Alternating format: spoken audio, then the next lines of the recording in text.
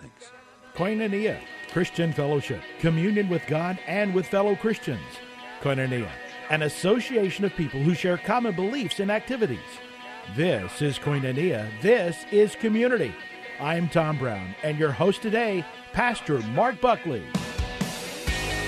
Welcome to Koinonia. I'm Mark Buckley. I hope that you're enjoying a beautiful day. My guest is a friend, Grant Sardichuk. He's a Christian businessman. He's been involved in all kinds of ministries for many years.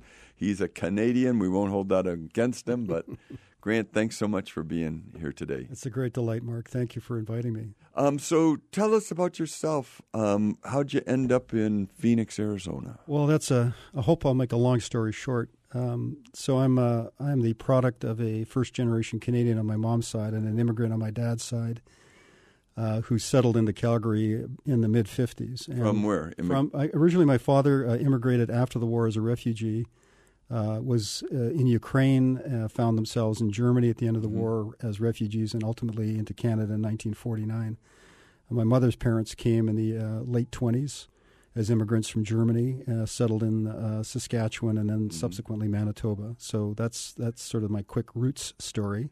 So do you have a heart for immigrants? Because immigrants get a lot of news these days. And the Bible is pretty clear that we're to love our neighbor as ourselves. We're to welcome the stranger. And there's a lot of benefits when we welcome people in need, isn't there?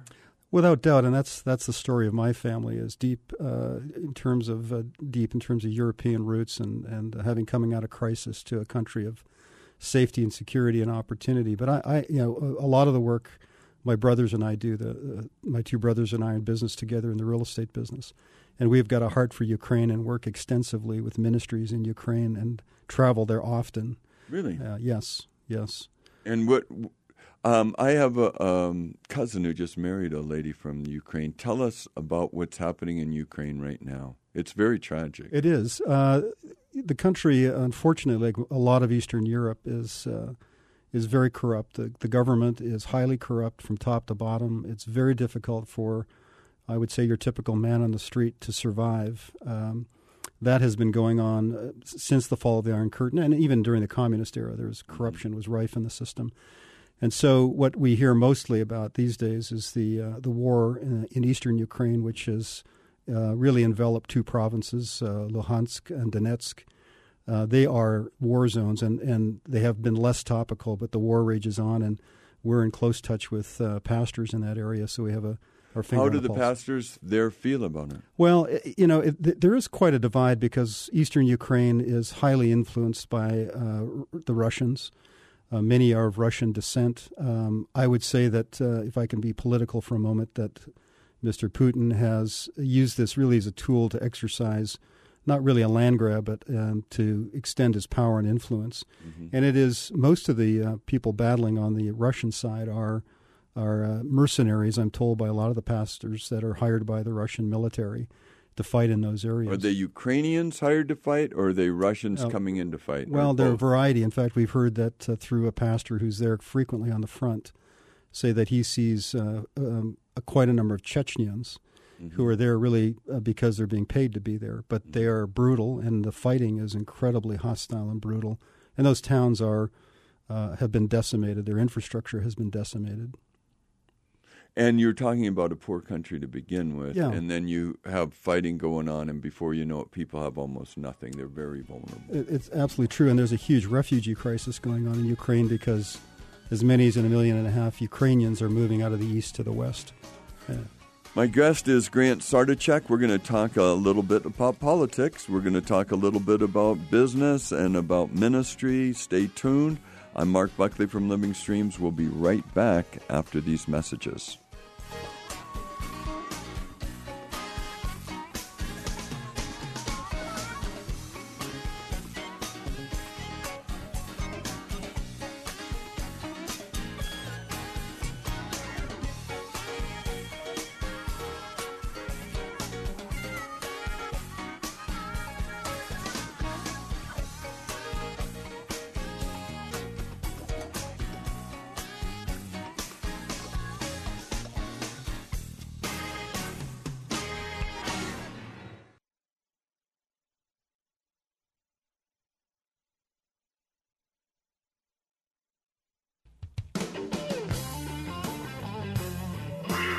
Welcome back to Koinonia. I'm Mark Buckley. My guest is Grant Sardichuk. Grant has family ties that go all the way back to Ukraine.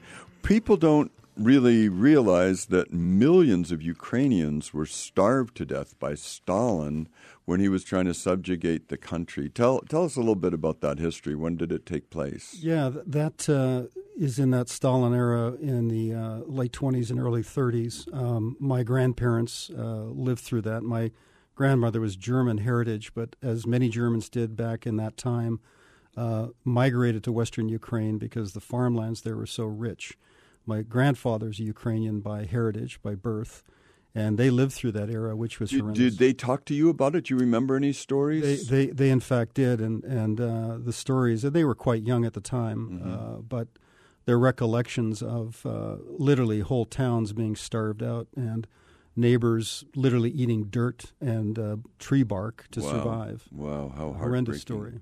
You know, as a side note, I was listening to NPR yesterday, and they were talking about the benefits that come when a boy from 9 to 12 years old survives starvation. There are benefits for his children and grandchildren. Have you ever heard that before? I had not, and I'm now going to remind my brothers we've got to cling to that heritage as we get older. They say there's lower, for the grandchildren especially, lower heart disease, diabetes, and cancers and everything. There's something about the way that a boy's body is forming and everything. And anyway, it's a long story, but you're going to reap some benefits I sure they hope survived so. that difficult time. So there's a historical animosity then between Russians and Ukrainians. Yeah, the interesting history of Ukraine, Mark, is that it has throughout almost all of its history, which dates back in some annals to the 7th century, been occupied by one nation or another, whether it's the Poles for a good part of the early part of the history of Ukraine occupied their territory, and the Russians. And there's I think my recollection is, and I could be corrected on this, that up until the emancipation from communism in 1991, that they had been occupied by another nation for their entire history, except for a matter of 10 or 12 years at a time during that 700 or 800 years. And in fact, from 1991 to now, they tell me is the longest period of time they've actually been independent in their So how history. have they maintained their identity then? They have a language that's distinct. Is it very similar to Russian? It's similar. It's a Slavic language, of course, but it is distinct and different from Russian and Polish and related dialects around that part of Eastern Europe. The culture of Ukraine is quite it's robust. I mean, it has been maintained. They're a very proud, patriotic people, despite the occupation of the communists for 3 generations. They maintained a very strong semblance of their country, its identity, their own culture. It's very rich in poetry and song, and the church actually itself in Ukraine also has embraced that as part of the culture of Ukraine, or part of their really worshiping and the practices of worship. Engage in poetry and song. And again, when you say the church, you're talking about Orthodox Church primarily? No, the evangelical church, Really? frankly. The Orthodox Church I don't have a lot of direct experience with, although they're very significant there. But the evangelical church actually is, particularly since 1991, has thrived. Has it really? Yeah. It's now under some of the influence of the Russian political system starting to wane a little bit, but it's thriving. And in fact, the work our partner Hart is doing there is in partnership with many, many evangelical churches. And what's he doing? What's the thrust of it? Hart is a Calgary-based, faith-based charity that we work very closely with, and they are working through 200 separate partnerships in Ukraine, primarily churches in Ukraine, and they provide resources, a lot of financial but in-kind resources to those churches to deploy in their ministries in the local communities. It's a great model of mission because it's really the locals that are doing the work, and the local church is doing the work. So you've been involved in something. I read a book. I actually brought it for you and left it in my car, but it's called Gospel Patrons. Have you heard of that book? I have not. It's a concept that God raises up businessmen and they undergird missions and ministries because of the grace of giving that God's given them. You've been involved in supporting all kinds of different ministries for many years, right? Tell us your faith journey personally. Yeah, well, it's not an untypical story. I grew up in a Christian family, 3 generations of Christianity, starting with my grandparents. And as I say often, I entered the church in my mother's arms as an infant, and grew up in the German Baptist Church in Calgary, Canada. Later in my life, as I got into college, I really abandoned my faith. I was backslidden, and for years I got married, had a child, really were not at all involved in the church or actively engaged in my faith. And by God's grace, He, through a series of events, brought me around to a place of understanding and knowing who I am in Christ. And that led to really a greater and deeper understanding of my calling and purpose. And as a businessman, as somebody who's in the marketplace, and often when people ask me what I do, I say, well, I'm a marketplace missionary. And what I do is I by actions and deeds, I hope to speak God's truth to people that I encounter, that God puts in my puts in my path. So the business world is fraught with it's a swamp, so to speak, right? It is. What are some of the lessons you've learned about Christian businessmen? They can't all be really trusted, can they? Well, yeah, unfortunately, we've had, as a family and as a family investment business, we've had our share of, I would say, less than encouraging stories involving with men and women who profess to be believers. And frankly, I'm a little bit jaundiced when it comes to that. And I think what really life is about is building relationship. And hopefully building relationship before you get engaged in any serious matter of transacting business, if that's possible. Not in every case can you do that. And listen, you also, many men I think of who are in my place could attest to this, that you can't always judge people in a way that gives you you look for that discernment to determine whether or not you're dealing with somebody who's honest and who's a person of integrity. They may claim to be a Christ follower. If you can, and we've made this as a practice, we've tried to do this, to really do the diligence that we have to do to try and know somebody at a deeper level, get to know them. One of my friends who's done a lot of business in China says that the Chinese, they don't do business like Americans. They get together, they spend 2 or 3 days together. They really want to get to know the person. And I think partly it's because they can't trust the courts to give them justice, so they... To exercise discernment, you have to be able to see how a person responds to different life circumstances, don't you? Absolutely true. And my comments I just made, I don't want that to convey that every Christian businessman I've encountered. But it's just people need to have a heads up that there are guys out there that use the name of Christ that can't be trusted necessarily. Well, that is so true. It's unfortunately a huge black mark against the Christian community, because so often I encounter people who aren't believers who will say, "Oh yeah, that guy was claiming to be a Christian and he screwed me," whatever expression they use. It's he did me wrong, and those are the most difficult situations to try and deal with as a believer trying to do business with the non-believing world. Well, I think what allows that to be exploited is that churches are too divided. In my opinion, God has one family, and that family is called the body of Christ. It has lots of expressions, lots of different names on the front door, but that's not the problem. The problem is if people don't receive one another. I think that if somebody is kicked out of your church for malfeasance, then we shouldn't be welcoming them into our church and us saying, well, you finally found a place that's good and healthy. We're the only ones around, That's a setup, and people exploit that. We need to exercise church discipline. A church can't just be a country club where anybody who pays their dues is welcome. It has to be the body of Christ, and Paul specifically says, 1 Corinthians 5, if somebody is a swindler or a drunkard or immoral person, don't even eat with them. Remove them from your midst, because we've got to protect the flock from wolves.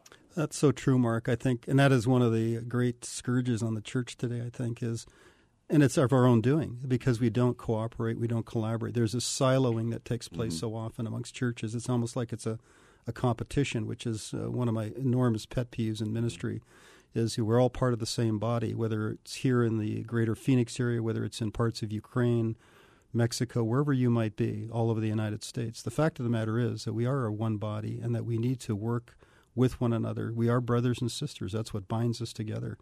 And so often, I think, particularly in the North American church culture, it really is, it's more about almost a competitive atmosphere, which really is contra to biblical teaching. Yeah.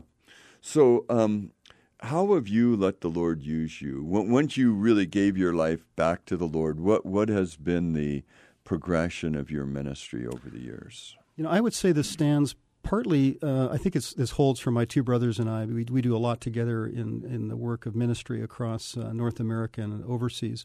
But really it starts with having been brought up in a home where our grandparents and parents, even as they were establishing themselves, were so very generous to the people they left behind. For example, in Ukraine, they were always sending money and clothing and medicine.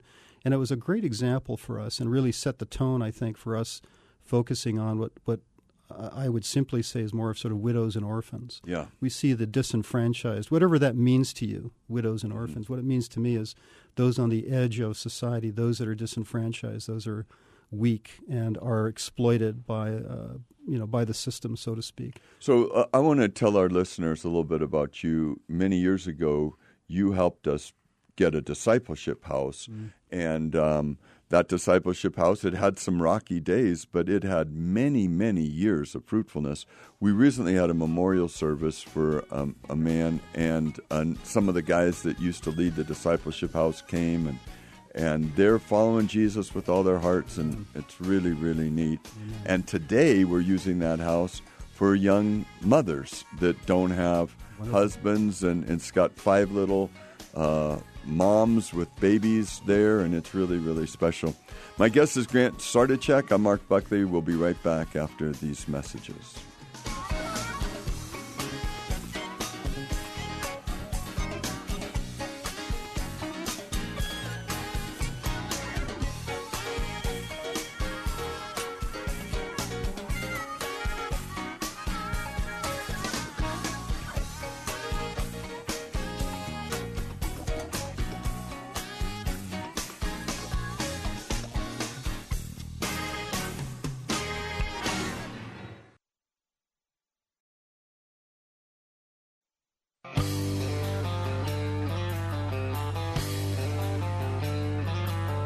Welcome back to Koinonia. My guest is Grant Sardichuk. He's a Christian businessman who God has used to give birth to many ministries. Grant, what do you look for? Since, there's all kinds of ministries out there, and everybody needs funding, and obviously people want to be the kind of ministry that's worthy of being funded. What do you look for in terms of how solid something is, how healthy it is? I mean, just like the way I look at it, and over the years as a senior pastor, we invest at least 10% or more of all of our income to our church into missions. So I'm doing the same thing, in that capacity, even though I've stepped aside from being senior pastor. I'm looking for ministries to invest in that are going to bear long-term fruit for Christ. Just like if I was investing in a company, what kind of stock? I believe you buy low and then you release it, What do you look for? What are some of the qualities that you look for? Well, that's it's something that we've sort of worked in and around for decades in our family, and some by trial and error. But I think because God calls us to this stewardship function, which is an act of worship, what we're looking for sort of fundamentally when we start to look at the bare bones of a ministry is, okay, who is actually leading it? What is their pedigree? What is their resume? What is their history? What is their governance structure? How do they hold themselves accountable within that organization? Are they sound financially? Have they managed their resources well? Some of that's subjective, and some of it is objective. You can look at the numbers, and it speaks for itself. You can speak to people that are in the ministry and are beneficiaries of the ministry. It's as you said, Mark, it's kind of an investment underwriting process. Yeah. And that's what I think all people who give should do to some degree or another, is to discern. And this is also, you bathe it in prayer. You obviously need to submit this to the Lord. All these things, I think, are good practices that lead you to good stewardship decisions. Yeah. So when people move from one city to another and they change churches, what I ask them when they say, Mark, do you know of a church? I say, well, you're going to need to look for character, not just doctrine. Doctrine is important, but you want to look for character because you're going to build your life together with these other people to bear fruit for Christ. Nobody bears fruit for Christ in isolation. We bear fruit for Christ together. So look for people that you want to do life with, not just put on a good show or something like that. No, precisely. And likewise in ministry, we talk about parachurch organizations, faith-based ministries, specifically not churches. And what I'm about to say is that, too. You want to build relationship to some degree or another. You're not going to, we sort of look at our giving and say there's a certain amount we're going to give, smaller amounts to a number of ministries, and some of them are very large, do great work in various capacities. Others that we see as perhaps being more aligned with what God's calling us to do specifically in mission, we want to get to know better, want to get to know them. It's the same kind of a formula of relationship building. And one of the organizations that I serve on the board of is called Partners in Action here locally, which is a faith-based ministry that is an umbrella for about 50 or 60 different ministries. And we're just in the process of finalizing a remake of our business plan, which is a platform to really support and help ministries grow, survive first, but then thrive. And so we take on that responsibility of working with them through business plans, through seeing how they're deploying, helping them walk through that process of becoming a sustainable ministry. Right. Because, Jesus said, if you abide in me, you'll bear fruit that remains. We want to see ministries. I remember when we started a Christian school in California years ago, what I said to our team was, if we start a school, we will continue the school because we can't afford to get these kids started and them 10 or 20 years later, they drive by the property and say, well, I went to school there for half a year, and then they shut it down. You can't do that to people, Right. When you get married or when you plant a church or when you start a school, some ministries can be short-term without a lot of detrimental consequences if it closes, but people put their heart, their soul, their prayers. Right. We want to plant things that last. Absolutely. I think that longevity, sustainability, these are the watchwords of today's sort of ministry activity is. And going back to your point about investing in those, you want to see the prospects of that and the roots being set down and the growth taking place and the structure being put in place to allow sustainability. That's a very important element.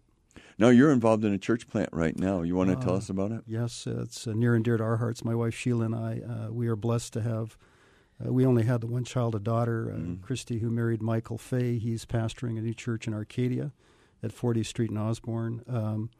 It's the first time we've been involved as a couple in a church plant. We've been married 38 years. Oh, my gosh. I think you and I need to spend more time together. Yes, all aspects of the ministry. Yeah. My wife's told me finally after our third one, that's it. We're not doing any more, I can understand why. Yeah, well, we had situations. We started Living Streams in our living room, and there was a Sunday when I was traveling, and our guest speaker was a doctor, and he had an emergency. He had to go to the hospital to take care of somebody who was dying, and so she ends up preaching and leading worship. And my gosh. And it can be. You've got a true partner there. Well, and that's why I tell guys, what does your wife have grace for? Because you're in this together. Absolutely. So Grant, tell us, how would somebody get in touch? What's the name of it, and does it have a website? Or It does, and I'm as usual ill-prepared. I might have to look at my colleague beside me here to get that. But it is. I've just drawn a complete blank. That's awful. And the name of the church? Arcadia City Church. Thank you. Isn't that City awful? Church. Arcadia. My son-in-law is going to kill me. Yeah. Arcadia City Church, and the website is simply arcadiacitychurch.com. Well, that's neat. We meet on Sundays at 5 p.m. And you're going to, I want you to introduce our next guest on the next segment of this program. His name is Coulter. Tell me about Coulter and why you think he's somebody people should listen to. Yeah, Coulter is actually, I met Coulter years ago as a young man. He's a son of a very close and dear brother of mine who we served together at McDowell Mountain Community Church. I've watched Coulter grow from a distance, and he's now a member of the community of Arcadia City Church. recently graduated with his qualifications in counseling and Christian counseling. I think he has an interesting approach to that, particularly has a penchant for counseling young men. And I think he has a lot of interesting, in my opinion, a lot of interesting kind of approaches to that and how that's a ministry for him. And we really support him in that because I think it's something particularly for younger guys growing up young in the faith, young in life, young in marriage. This young man, I think, represents a great resource for them.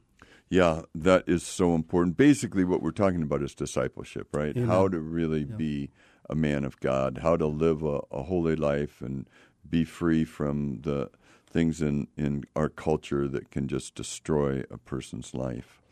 Amen to that. So you've been married how many years now? Be 38 years in May. If you were talking to a young man, what were some of the things you'd tell him about how to have a good marriage? Well, I've had the privilege, honestly, Mark, of counseling, I'd say counseling, really mentoring young men. There's about 5 young guys in my life at various stages of life.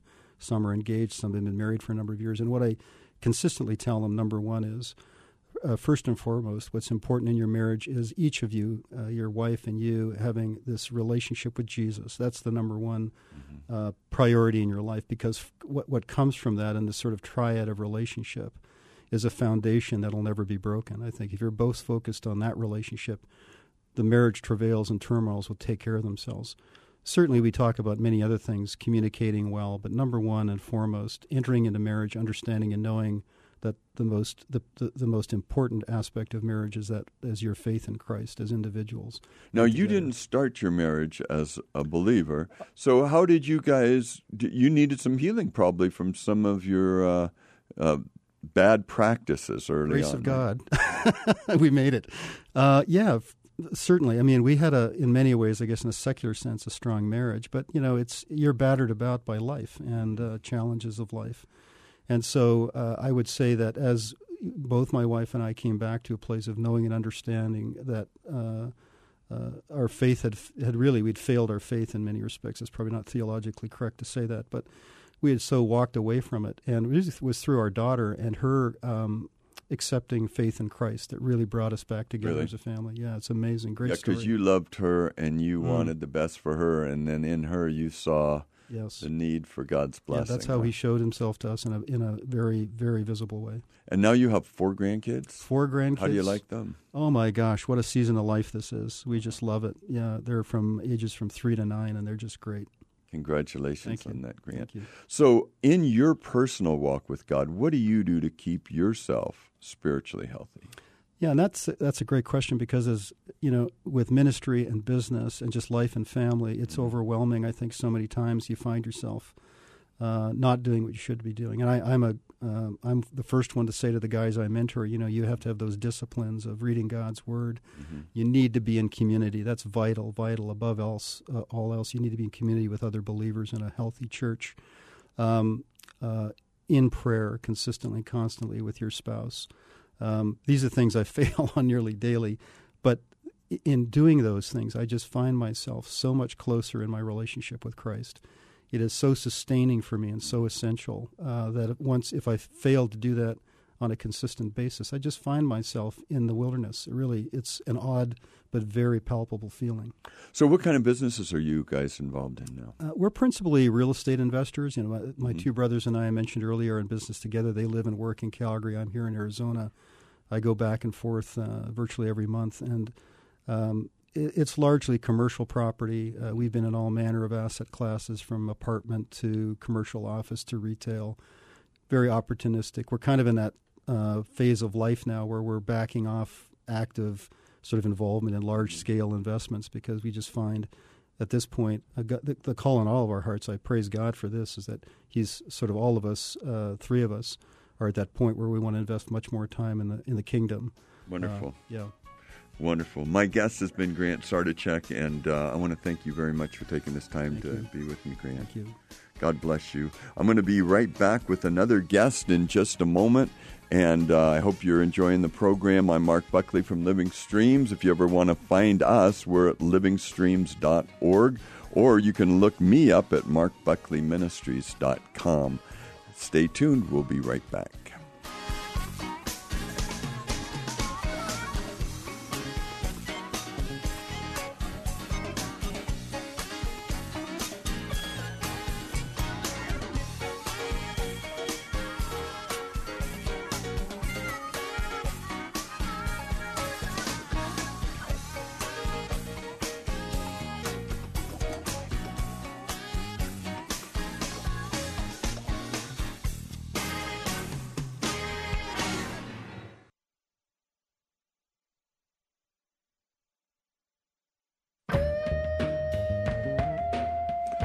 Welcome back to Koinonia. I'm Mark Buckley. With me in the studio is Coulter Bloxham. Coulter, welcome. Hey, thanks so much for having me. So you are a therapist, Thrive Therapy. I love the name of your group. Tell us a little bit about your walk with God and your philosophy of ministry. Yeah, absolutely. So I work at a practice called Thrive Therapy, and I agree. I love the name. I graduated from Denver Seminary in 2015 with my master's in clinical mental health.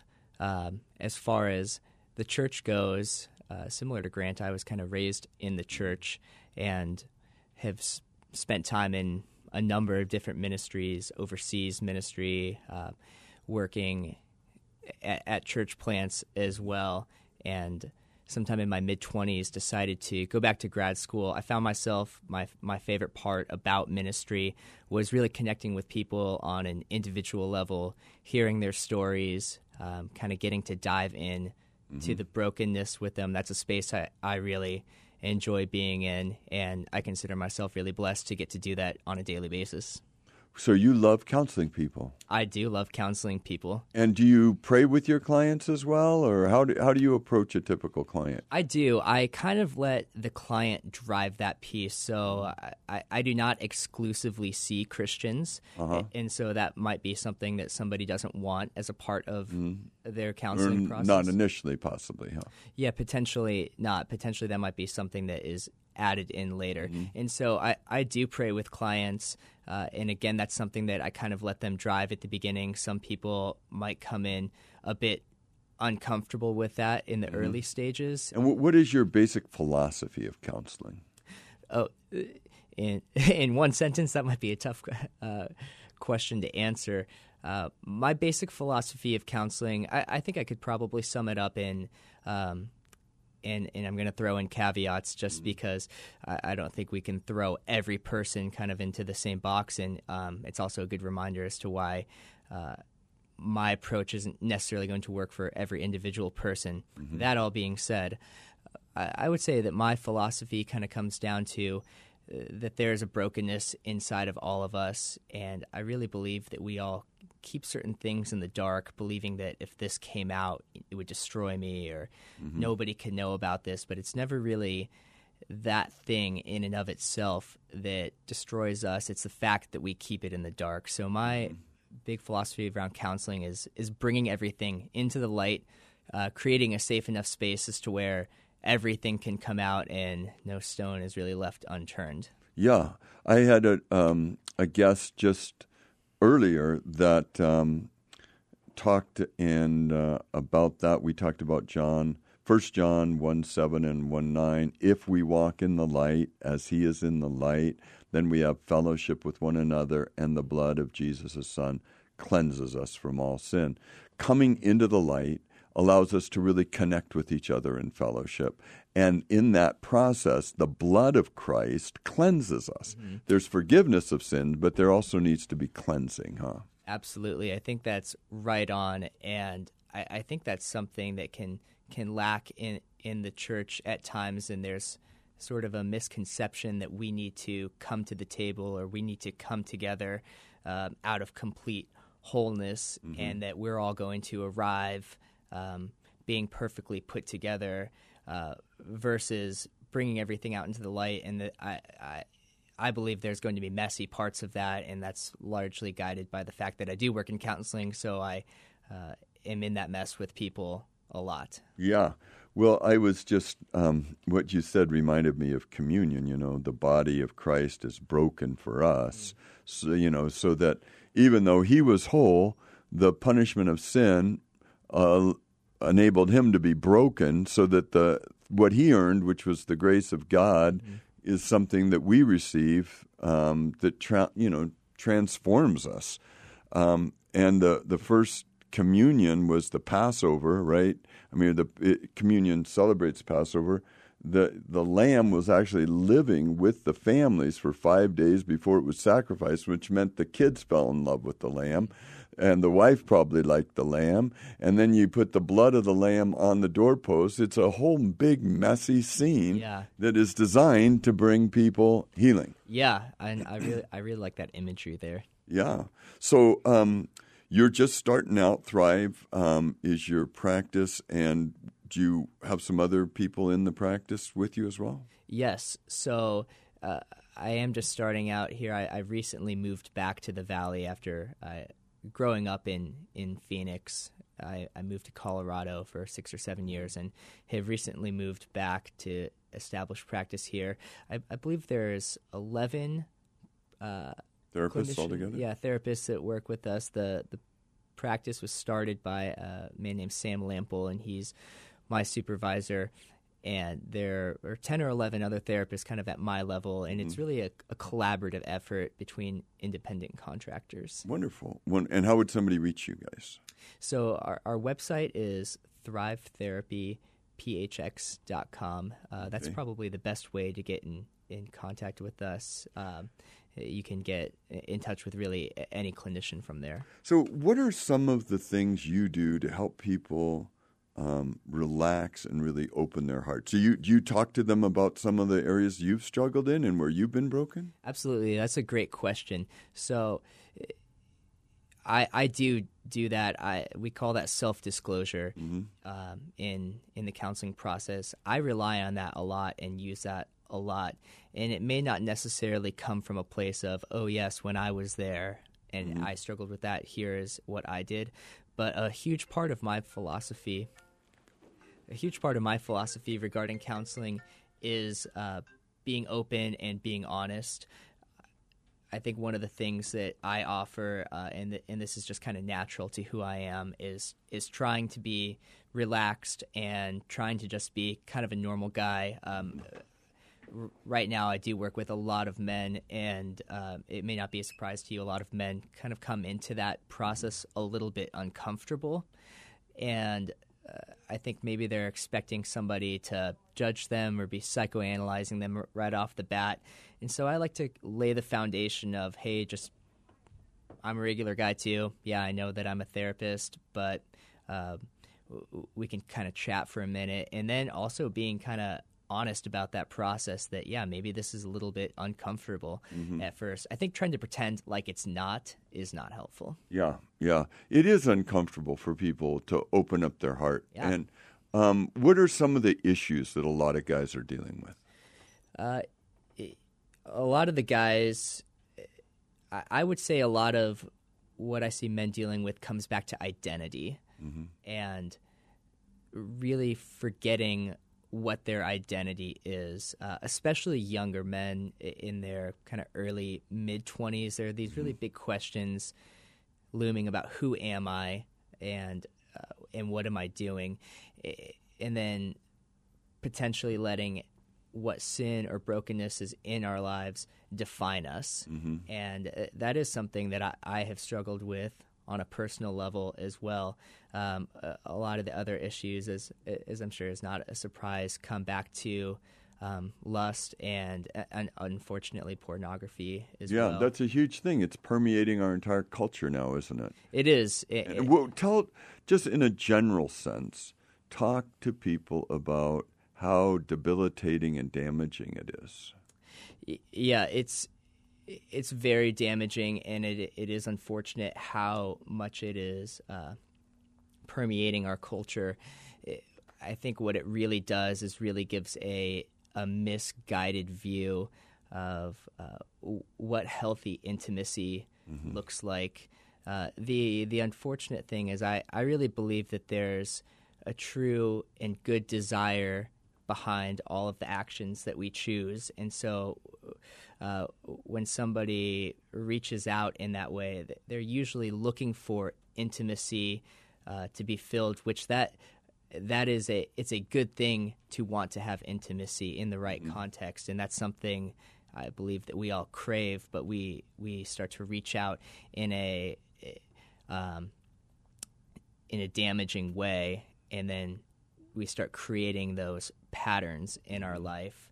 And as those patterns become solidified over time, it creates a distorted and disjointed reality of what that should actually look like. That's really well put, Coulter. I appreciate you saying that. God loves us. That's the bottom line. And so everything he says is good for us is because he loves us, and everything he says is poison, it's because he really loves us. Absolutely. And, I used to think when I was distorted by smoking a lot of marijuana that, God just wanted to keep these things away from us, or people wanted to keep it away from us because they didn't want us having a lot of fun. Mm-hmm. But in reality, what I say to couples, as they're preparing for marriage is, if you do this right, you're going to be preparing for a good marriage for 50 or 60 years. If you do it wrong, you're going to be paying a price for 50 or 60 years because you didn't do this the right way. You didn't get your roots deep. You didn't start with a clear conscience. You didn't start with real respect for each other. And that's something God wants for you so that you can be blessed together. I totally agree. And to kind of bring things full circle with that, I had a friend who was also in the field say something to me one time that really kind of resonated, because we were talking about the issue of pornography and lust, and he said, before you know it, and he said, you being the universal you, he said, before you know it, you're sitting outside of an adult video store on a gorgeous day. And that image just really kind of broke my heart, because that just sounded so horrible to me to picture somebody, where they could be out hiking Camelback that day, and just entrenched in addiction. And so I totally agree with you that is what God is wanting for us, not because he's just wanting us to stay away from the fun things. He's wanting us to live a life of wholeness. Amen and amen. My guest is Coulter Bloxham. He's with Thrive Counseling. Stay tuned. We'll be right back after this.